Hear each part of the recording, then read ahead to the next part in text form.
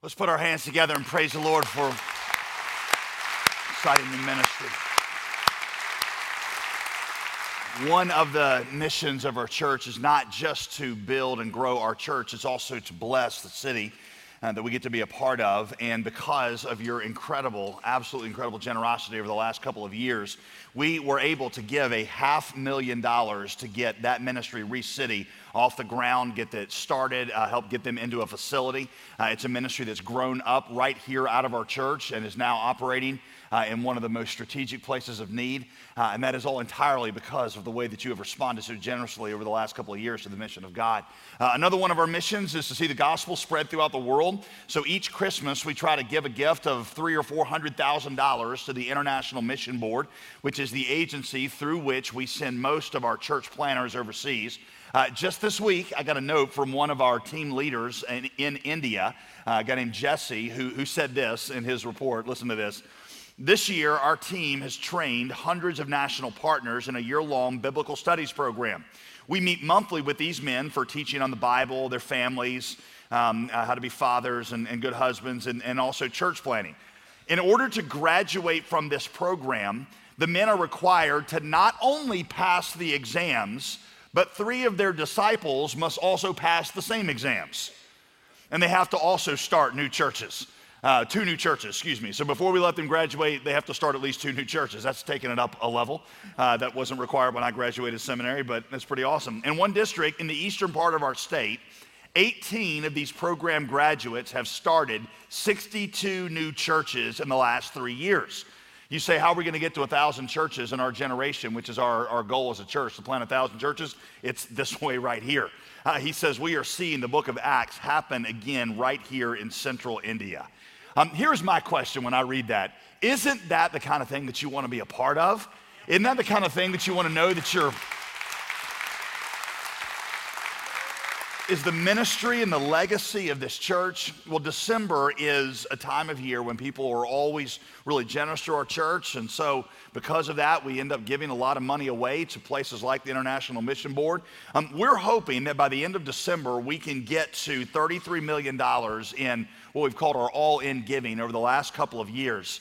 But if we can go beyond that amount, we're going to give the first $100,000 beyond that amount to the International Mission Board to as an additional gift in addition to the already $300,000 or $400,000 we give to them so that we can see more things like this happen. So again, Summit Church, I want to challenge you.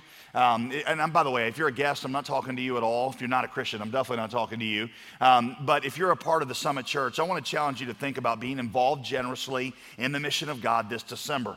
I want to challenge you to set a benchmark for yourself, for your family. My family does this every year. We say that the largest gift we want to give to anybody at Christmas time ought to be to the Lord Jesus Christ. Because while we love to give gifts to each other, and we do that, we know that really the ultimate gift that was given to us, the reason we have Christmas is because of what Jesus gave to us. And so we want to respond to him by giving the largest gift we give to him at this time of year. So I want you to ask God to help you set a goal, to help grow in the generosity of your spirit, your love for the mission during this season. Another thing that your generosity has made possible, we have coming up in about 9 or 10 days, and that is Christmas at the DPAC. I hope that you are ready for this. 3 people are ready for it over here on this side of the room that I'm in. Christmas at DPAC, there are 2 kinds of people at the Summit Church. There are those of you who have been to this in the past, and you have already invited 10 to 15 people to come with you for this year. Then there are those of you that have never been, which is the only reason you're not in that first category. I do not have to persuade people that have been to come and bring people. They're the ones who are back there taking stacks of tickets, like 40 and 50 high, and we're like, hey, calm down a little bit, let some other people invite people too. But if you have never been to this, I'm telling you, I can brag on it because I have very little part of it. I preach the gospel in it, so I have a part. But the actual programming, I don't have a lot of part of. It is phenomenal. You do not want to miss it. So grab that December 23rd and 24th. Tickets are free, but you'll need to get those, okay? If you got your Bible at all of our campus locations, I want you to take them out now, and I want you to open them to the Gospel of Luke, the very first chapter, Luke chapter 1. We are in a short series called Do Not Be Afraid, in which we're looking at the 3 fear not statements in the Gospel of Luke that surround the birth of Jesus. Luke is the gospel writer is showing us in these statements, listen to this, He's showing us how the birth of Jesus addresses some of our most primal fears. Christmas, which is a time of joy for many, as it should be, for others is a time when the fears and hurts of their life tend to come to the surface. So last weekend, Pastor Chris talked about how the birth of Jesus dealt with the fear of disappointment. He talked about how Zechariah dealt with the fear of disappointment. So that was our focus last week, the fear of disappointment. He also talked about the fear of snakes, if you recall that. I don't know if you saw this last Sunday night, but the Discovery Channel had on a special about a guy who zipped himself up in a special Teflon suit so that he could be the first human being swallowed alive by an anaconda. Just out of curiosity, anybody else see that besides me? I thought, how awesome to go home from church after that sermon and then to see a special on this very thing. I'm a pretty adventurous guy, but even I look at that and say, who does that? Who thinks this is the mark that I want to leave on the human race, is I want to be the first man swallowed alive by an anaconda. An anaconda, of course, is the largest snake in the world. It can grow to be up to 35 feet long and can swallow a 350-pound animal whole.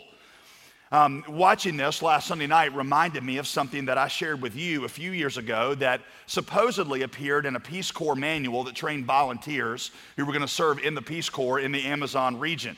Now, I cannot verify the veracity of this. It may be more of an urban legend, but supposedly the instructions that were given to Peace Corps volunteers in the Amazon gave them the protocol for what to do if you were attacked by an anaconda. All right, so this is good to know. Here's supposedly what it said. Number one, don't run. Don't run. They say the anaconda is fast enough to catch you. I say, let the anaconda prove it.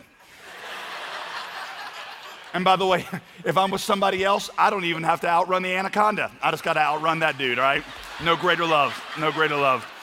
Number two, lie supine and keep arms close to your side and your legs together. Number three, tuck your chin in. Number four, the snake will come and begin to nudge you and climb over your body. Number five, do not panic. If there were ever a time that God had designed the emotion of panic for, it would be this situation. Number six, the snake will probably begin to swallow you from the feet in first. Probably. Do not try to resist. At this stage, it is especially important not to panic.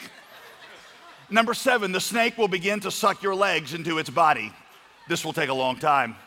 You must lie perfectly still during this whole process.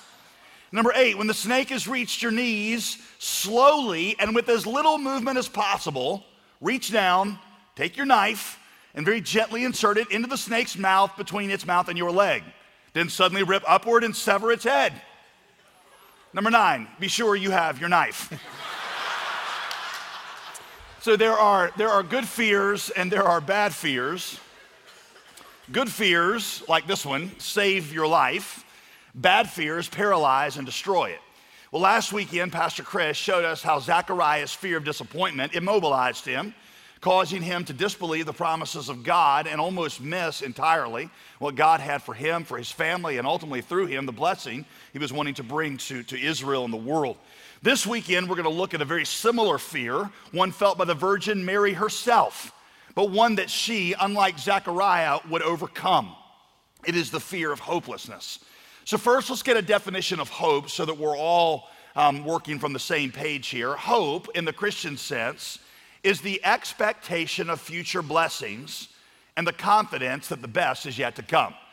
Hope, in the Christian sense, is the expectation of future blessings and the confidence that the best is not behind you, that the best is in front of you. Based on that definition, I would say that we have many people in our community this weekend who are living without hope. We have people who are asking, am I ever going to be happy again? Maybe you've suffered some setback in your job. Maybe it's been in your health or your career, and it just feels so final.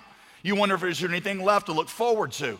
You've gone through a divorce, or this is the first year that you're going into a Christmas season with your family looking completely different than it has in times past. And you're just saying, are the best parts of my life behind me is all this anticipation I had when I was a child or a teenager or a college student of all that life was going to bring to me. Now it seems like a quick and very dull dream.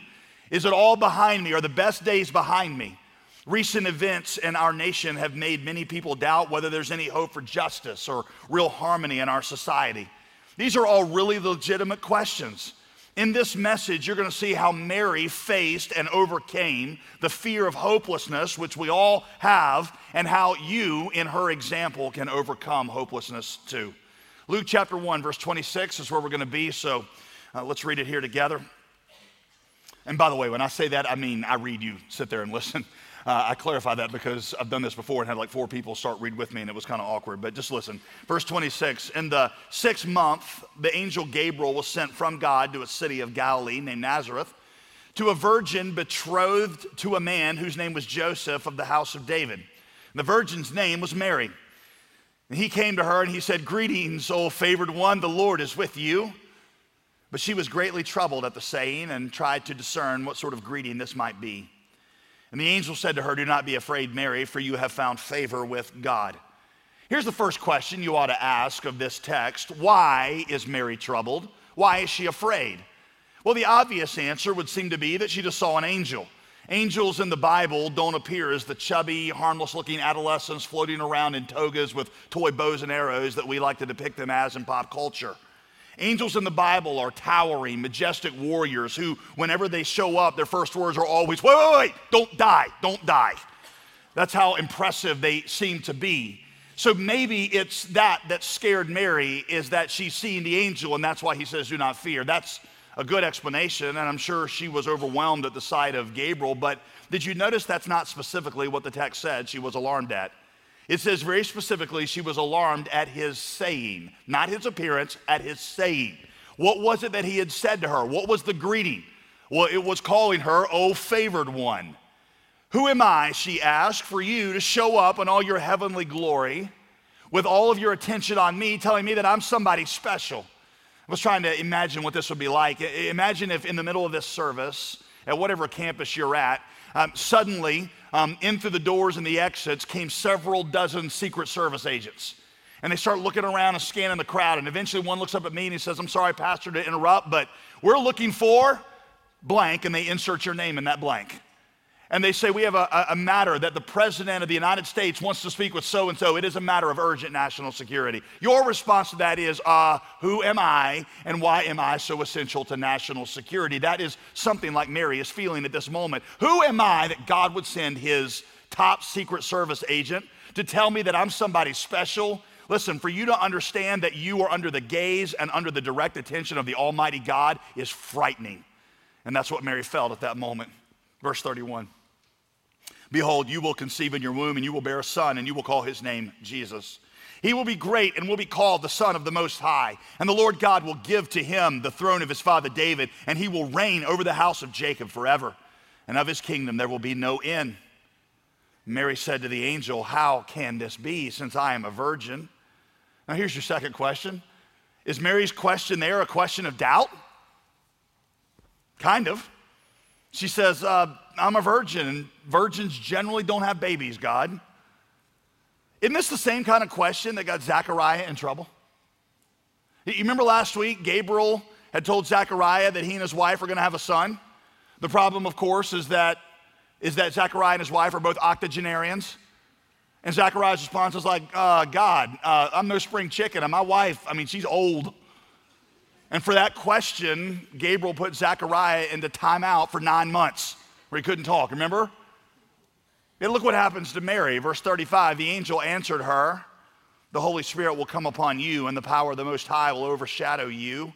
Therefore, the child that was born will be called Holy, the Son of God. And behold, your relative Elizabeth, in her old age, has also conceived a son, and this is the 6th month with her who is called barren. For nothing will be impossible with God." Zechariah got put into timeout. Mary got an explanation. Why? Did Zechariah just get the grumpy angel? Is that what it was? No, it's the same angel, Gabriel. Maybe he hadn't had his morning coffee yet. He's in sort of a bad mood. He's kind of a hair trigger, and bam, no, of course not. It's because there are two different kinds of doubts. Both ask questions, but there's bad doubt and there's good doubt.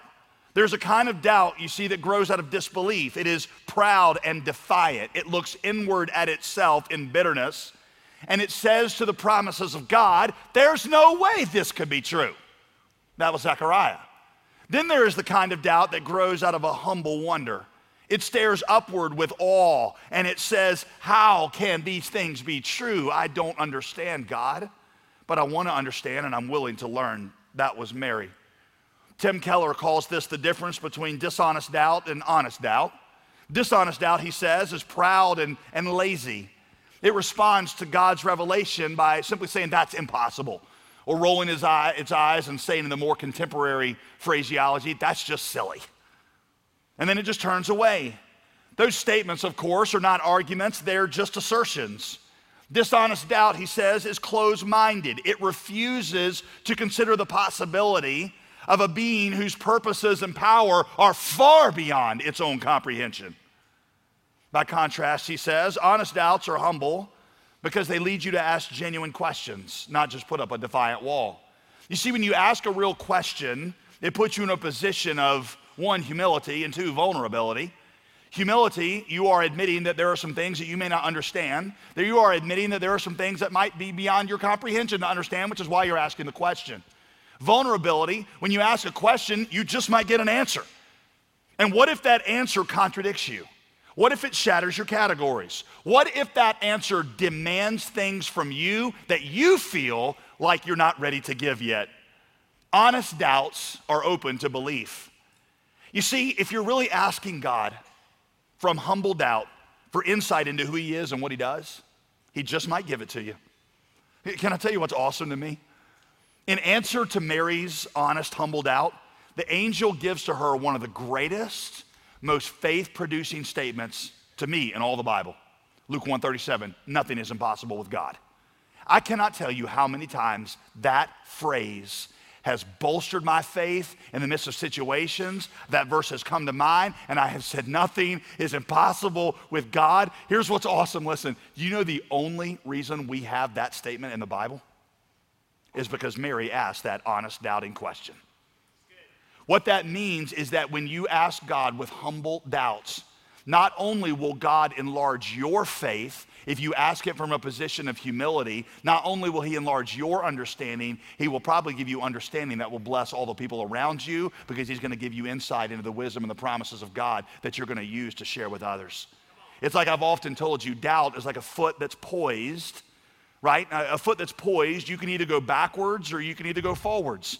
It is true that doubt can drive you backwards into unbelief. But it's also true that doubt is what drives you forward into the deeper understanding of love for God and faith in him. You can't walk forward until you pick up your foot. So the problem is not your doubts. The problem is, listen, the problem is the heart behind those doubts. The problem is, don't let anybody ever tell you the problem is the doubt. The problem is that when you ask the doubt with a proud and very bitter or very proud and defiant heart that is not open to the possibility that there is a God that is far beyond your comprehension. You need to understand when you come to God that you are dealing with a God who is all wise, all powerful, and you ought to present your question with the humility that being in the presence of that kind of being requires. Verse 38, Mary said, "Behold, I am the servant of the Lord. Let it be to me according to your word." And then the angel departed from her. Mary then composes a song in which she rejoices in the promises that God has made to her. So using Mary as our example, let's talk about how we overcome the fear of hopelessness. 3 things I think you should have seen in that story. The first one drives the rest, so we're going to spend a little bit more time on it. Number 1, understand and embrace the favor of God. Understand the favor of God. The angel starts his command to Mary to not fear by announcing to her that she has the favor of God. That is important because it's going to be the key to everything else. So what is the favor of God? What does that phrase mean to you? I heard a TV preacher very recently talk about the favor of God in his life as him getting a good parking space at the mall during Christmas time. And he was telling a story about going to the mall, and you know what it's like, you have to park 6 miles away from the building. He said, right as I pulled in, he said, somebody right next to the handicap spot pulled out, and I pulled my car in, and I just said, that's the favor of God. That's what it means to have the holy God smiling upon you, and Jesus loves me. Is that what the favor of God is? Maybe the house that you've always wanted goes into foreclosure and you're able to buy it for a steal. Your kids are getting straight A's. Every time you smile, your teeth gleam. Is that the favor of God? Is that how you think about it? Well, think for a minute about the situation that Mary is in. She's just been told that she's going to be pregnant with no husband in a culture where this is not only frowned upon, it's punishable by death. The man that she loves, Joseph, is probably not going to understand the situation and will probably leave her. She's already poor. If Joseph leaves her and doesn't have her killed, she'll be destitute. She might have to beg.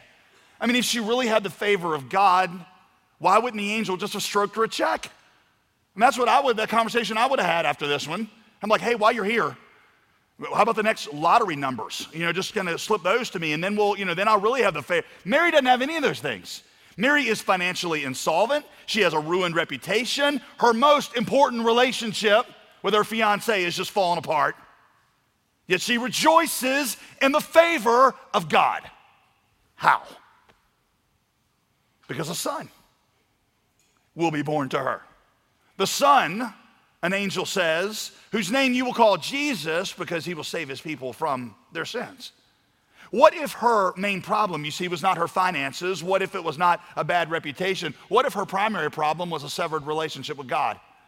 What if the reason that she didn't have joy, what if the reason she didn't have purpose had nothing to do with the size of her bank account or the status of her marriage? What if it had to do with where she stood with God? And what if that son would come to set her right with God? You see, the fact that her pregnancy essentially puts her under a curse of death is given as a symbol to you and me of what Jesus was coming for. You and I, like Mary is now, we were under the curse of death because of our sin. The son that was born to Mary basically says, you're under the curse of death, but I'm gonna grow up and I'm gonna die in your place. To us, he says, you're under the curse of death. I am born to a woman, I am born to a race that is under the curse of death because of their sin, but do not fear because I will one day take your place. That's why we say here at the Summit Church that the gospel in 4 words is Jesus in my place. To understand the gospel, you don't get religious, you have to understand the idea of substitution. That Jesus would live the life that you were supposed to live, and then he would die the curse of death that you were supposed to die in your place on the cross. And what the author of the Gospel of Luke is screaming to you from the very beginning is that from the pregnancy itself, Jesus' life and ministry would be about taking your place and about substitution. I love my favorite painting on the birth of Christ. I think it's by Rembrandt. You've got the manger scene, and you've got the shepherds who have come to worship. And the light source in Rembrandt's painting is coming from behind, and one of the shepherds is on his knees, and he's got his arms outstretched in adoration of the baby Jesus. And the light makes his outstretched arms make this. It's very faint, but you see this shadow of a cross fall across the manger.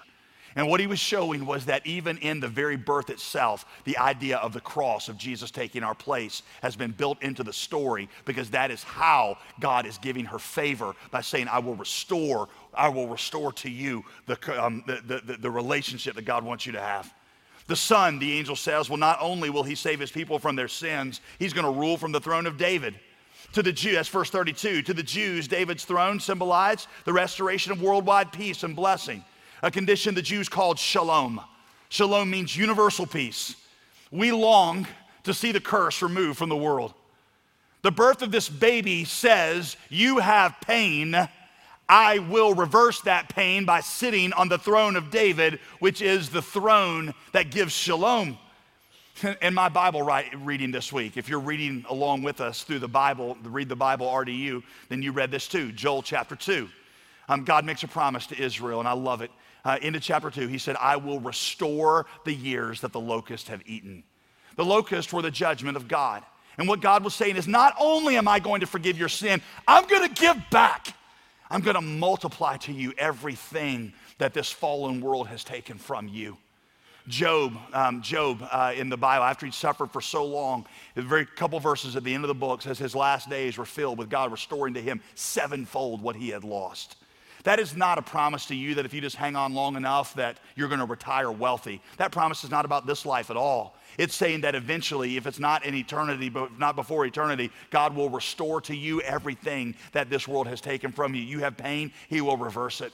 Isaiah 60 verse 4, one I read recently, that just when I think about some of my friends and the situations they're in, just brings me to tears. Isaiah 60 verse 4, God promises Israel, says, your sons and daughters that were carried away, we're going to be brought back to you on the shoulders of the strong ones.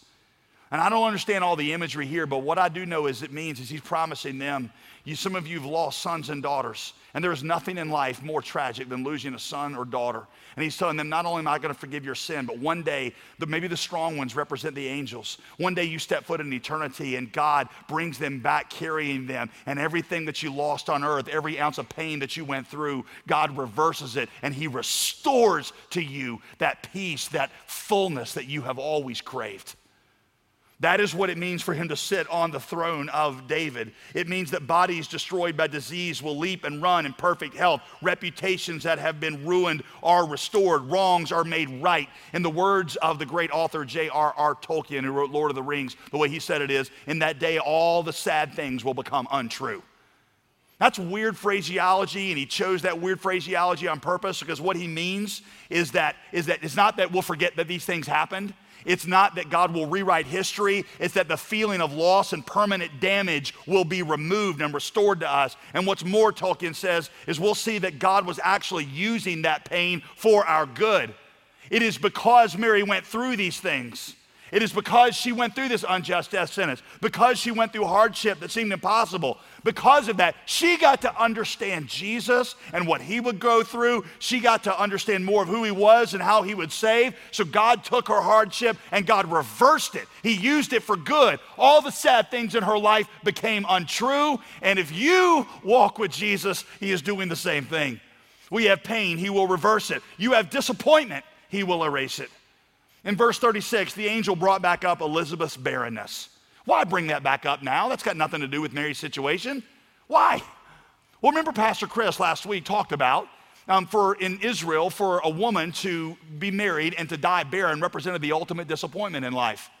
To bring back up this story in that context is saying that the birth of Jesus is God's answer to erase our deepest disappointments. By the way, do not miss that the birth of Jesus is surrounded by two miracles of pregnancy. They both mean something very important to Jesus' life and ministry. That Jesus was born to a virgin means that the power to save would not come from man, it would come from God. So God did not have a human father for his Savior. God himself was the Father, because salvation cannot be accomplished by any human being, no matter how hard they try. It's a gift from God. That's why the angel said this baby will be called holy, because he's not from the human race. He's got your blood in him, Mary, but he's going to be of the Son of the Most High, because only God can save. That God also surrounded the birth of Jesus, listen, with a pregnancy with an older barren woman is God's way of saying your deepest disappointment, I am going to erase that disappointment. A lot of people have what we now call a bucket list. You know what that is, right? You know, list of things you want to do before you die. I've got one. Standard stuff on it. I want to hike the Inca Trail, streak at the Super Bowl. I want to meet Nicolas Cage and star in the Left Behind series. Just things that are on everybody's list, right? Well, the idea behind a bucket list is that I need to do these things before I die because YOLO, right? You only live once. And what if you die without experiencing these things? You've lost your one shot. For some, what they would put on that list is not glib at all. It's not a trip to the Grand Canyon. It's not jumping out of an airplane. What's on that list is getting married, having children, being financially stable, being pain-free. I have a bucket list. I don't think there's anything wrong with having a little harmless bucket list, but I just don't take my bucket list that seriously. Why? Because in the resurrection, under the reign of the Son of David, every disappointment that I faced in life will be fulfilled. There is no disappointment that I went through. There is no ruined reputation. There's nothing I missed out on that God will not restore and multiply in abundance. I will restore, he says, what the swarming locusts have eaten. The sons and daughters you lost in this life will be brought again from afar. And once again, Joel says, my people will eat and be satisfied, and they will never again feel disappointment, and they will never again be put to shame. We have pain, he will reverse it. We have disappointment, he will erase it. We yearn for justice, he will restore it. We go through seasons like the one we've just gone through with Ferguson, Missouri, and now what's going on in New York City. And a lot of people ask, is there ever going to be justice? Some people say, well, where's the justice for the families of the victims? Other people say, well, where's the justice for the police officers and their families? That perfect justice that we crave will be restored when Jesus rules from the throne of David. That is not to excuse our not working for justice now. We should and we must. It just means that down here, justice will always be imperfect, sometimes even terribly skewed. Maybe you look around and you say, why do the wicked always seem to go unpunished? Why do those who are hypocrites, why do they prosper? Maybe it's personal to you. Maybe you've been wronged. Maybe it's a spouse or somebody in your family or a business partner that has wronged you. And you say, where is the justice? Where is it ever going to come? The angel says to Mary, Mary, have hope. The Son has been born who will sit on David's throne. Like I told you, I know that for many, the Christmas season represents a time where they feel pain and loss and injustice and disappointment more acutely. Hope is the expectation of future blessings and the confidence that the best is yet to come. That hope is found in embracing the favor of God given to you in Christ. And what is the favor of God? It is the assurance that Jesus Christ has paid for all your sins. He has restored you as a son and daughter to the Almighty God, that God could not love you any more than he does right now because Jesus suffered in your place, that God has promised that one day he will erase every disappointment, he will reverse every pain, that he will restore justice, and that he is right now working in your life for good, taking the bad things in your life and using it for his glorious plan. That's the favor of God. God's favor is not always easy. It was not easy for Mary. Sometimes it includes a lot of difficulties, but his favor is always good because it brings to you all the promises and all the presence of Jesus, which is eternal life itself. Which leads me to number 2. You doubt with faith. You doubt with faith. Once you have the favor of God, you know that you can doubt with faith. You should ask questions, but you should be open to answers. You should stare upward in wonder at the size of God and in awe of the promise that he's given to you in Christ. You ought to meditate on that phrase in the midst of any doubt. Nothing is impossible with God. The way that you do that is thinking about the size of the God that you're talking to. Sometimes I just get overwhelmed reading the first chapter of Genesis, the 3rd verse, I think, where God says, let there be light. Because sometimes I just stop. I'm not a scientist. I'm not hyper-educated on all the scientific stuff. But I think about just the complexity that would be in those 4 words, let there be light. In those 4 words, he invented quantum physics. In those 4 words, he came up with a whole wave particle thing that none of us really understand. In that word, let there be light, he invented the complexity of the atom. He stretched out the universe as far as all of its millions and billions of light years. And sometimes I look up into the sky and I think about the size of the universe and think he created this with a word. And I think, how big is this God? How high must his understanding be? How great is his power? How sure is his word? And then my heart will say, nothing is impossible with this God. Which promise of God do you have trouble believing? Which promise do you feel like, to use Pastor Chris's analogy from last week, which one do you feel like is junk mail? You know, he said junk mail, you get this mail, and hey, you're going to be a millionaire, and you don't pay attention to it, you just throw it away. Which promise of God feels like junk mail to you? Is it Psalm 23:6? That surely goodness and mercy will follow you all the days of your life? You will dwell in the house of the Lord forever. Is it Isaiah 43:2 that when you pass through the waters, they won't overwhelm you? When you walk through the fire, you will not be burned?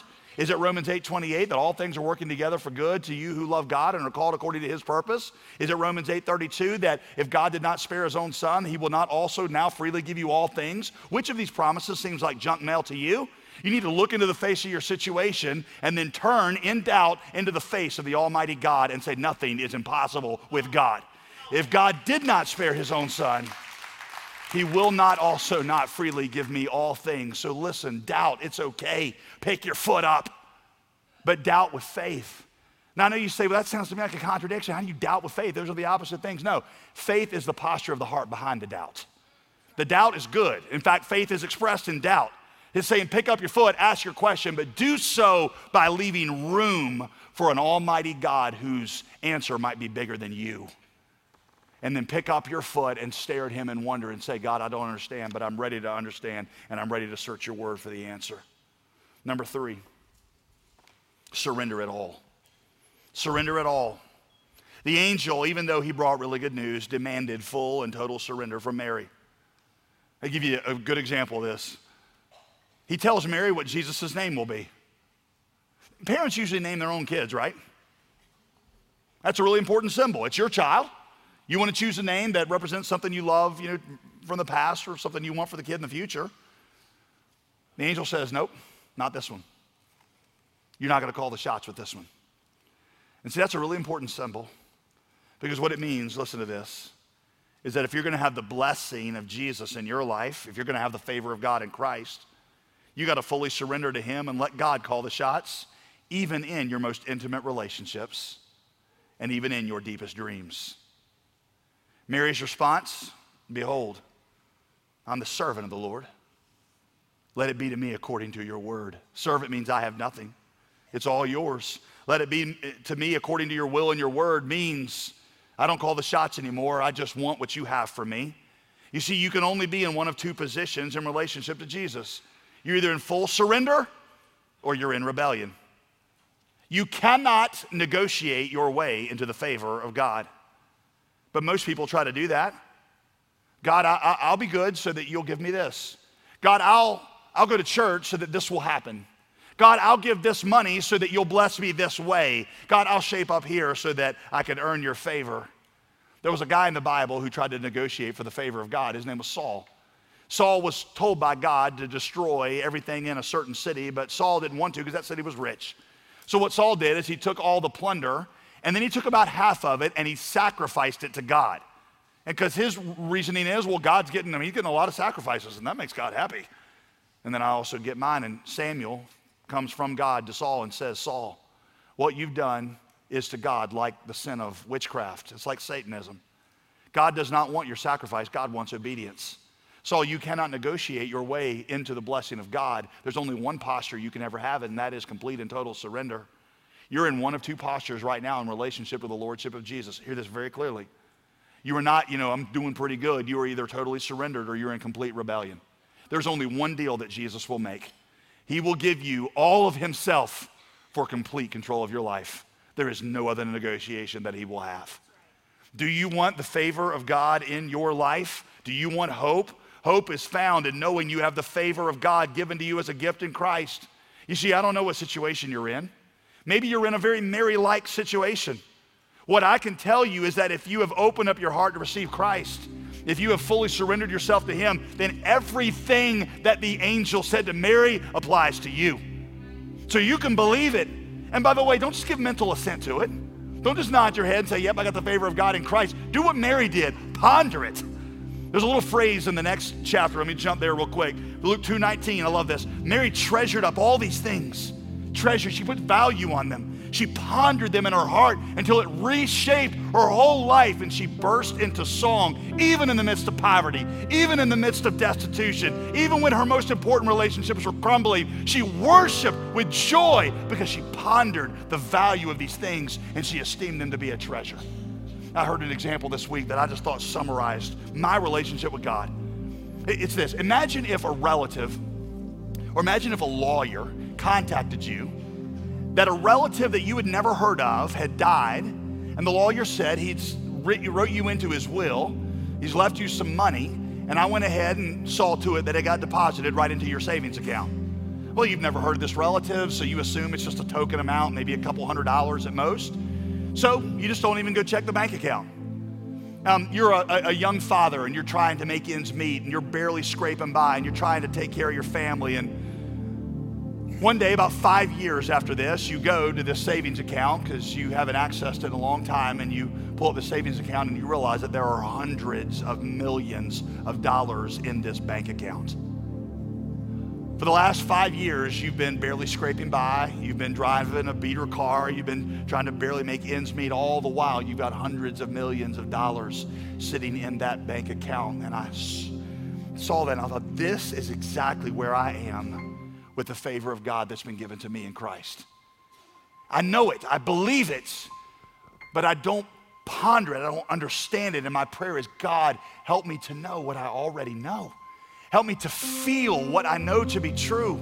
God, I want this to become such a treasure in my heart that it reshapes all of my thinking until my disappointments and pain, even though they're real, and I'm not trying to brush them aside, but even though my disappointments and pain are real, they seem so small in the weight of the treasure that I have in you. Until worry seems silly because of the treasure I know that I have in the riches of Christ. Until the injustices that have been committed against me seem rather trivial and meaningless because of the esteem that I've been given by God in Christ. Until freely I let go of everything in my life, and I can say with Mary that in Christ I can give up all that I have, because in Christ I already have all that I need. Until I ponder the riches of what he has given me, so that in my hour of being under a death sentence, in my hour of destitution, when my relationships fall apart, I can worship with the same glorious song that she did, and I can say, blessed be my God who has given me salvation, who will never leave or forsake me, and in whom every promise of God is yes in Christ Jesus. You want to know a prayer that you ought to pray in the Christmas season? It's that prayer there. It's what I would call Mary's prayer. In fact, I'm going to give it to you and give you a few minutes just to soak in it. Behold, I am your servant. Let it be to me according to your word. Can you pray that to God? Total surrender. I'm your servant. All I want, let it be to me what you have said. I embrace your favor in Christ, and I know that nothing is impossible with you. I could not think of a better season to pray. Honestly, whether you're a believer or not, whether you're a believer in Christ or not, I could not think of a better prayer to pray going into this season. Why don't you bow your heads if you would? In just a minute, I'm going to put that back up on the screen for you and give you a couple minutes in it. But first, I imagine there are some here, maybe many, who you've never received Christ personally. The good news I get and privileged to deliver is that what the angel said to Mary, he says to you. It's startling. Oh, favored one, I knew you before you were in your mother's womb, and I appointed this day, and I sent my son to die on a cross to suffer the punishment and the shame and the penalty for your sin. A son is born to you if you will receive him. You have to surrender to him. You have to acknowledge that he is the Lord. But if you'll do that, all the favor of God, all my favor will be yours in Christ. If you've never done that, might you do that at this moment? Lord, I believe and I receive. Just say it to him in your own words. I believe and I receive and I surrender. I'm going to put these two phrases back on the screen here in Summit Church at all of our campuses. I want you just to spend a few moments with it, pray it. And then our worship teams will come at all of our campus, and they'll lead us from here.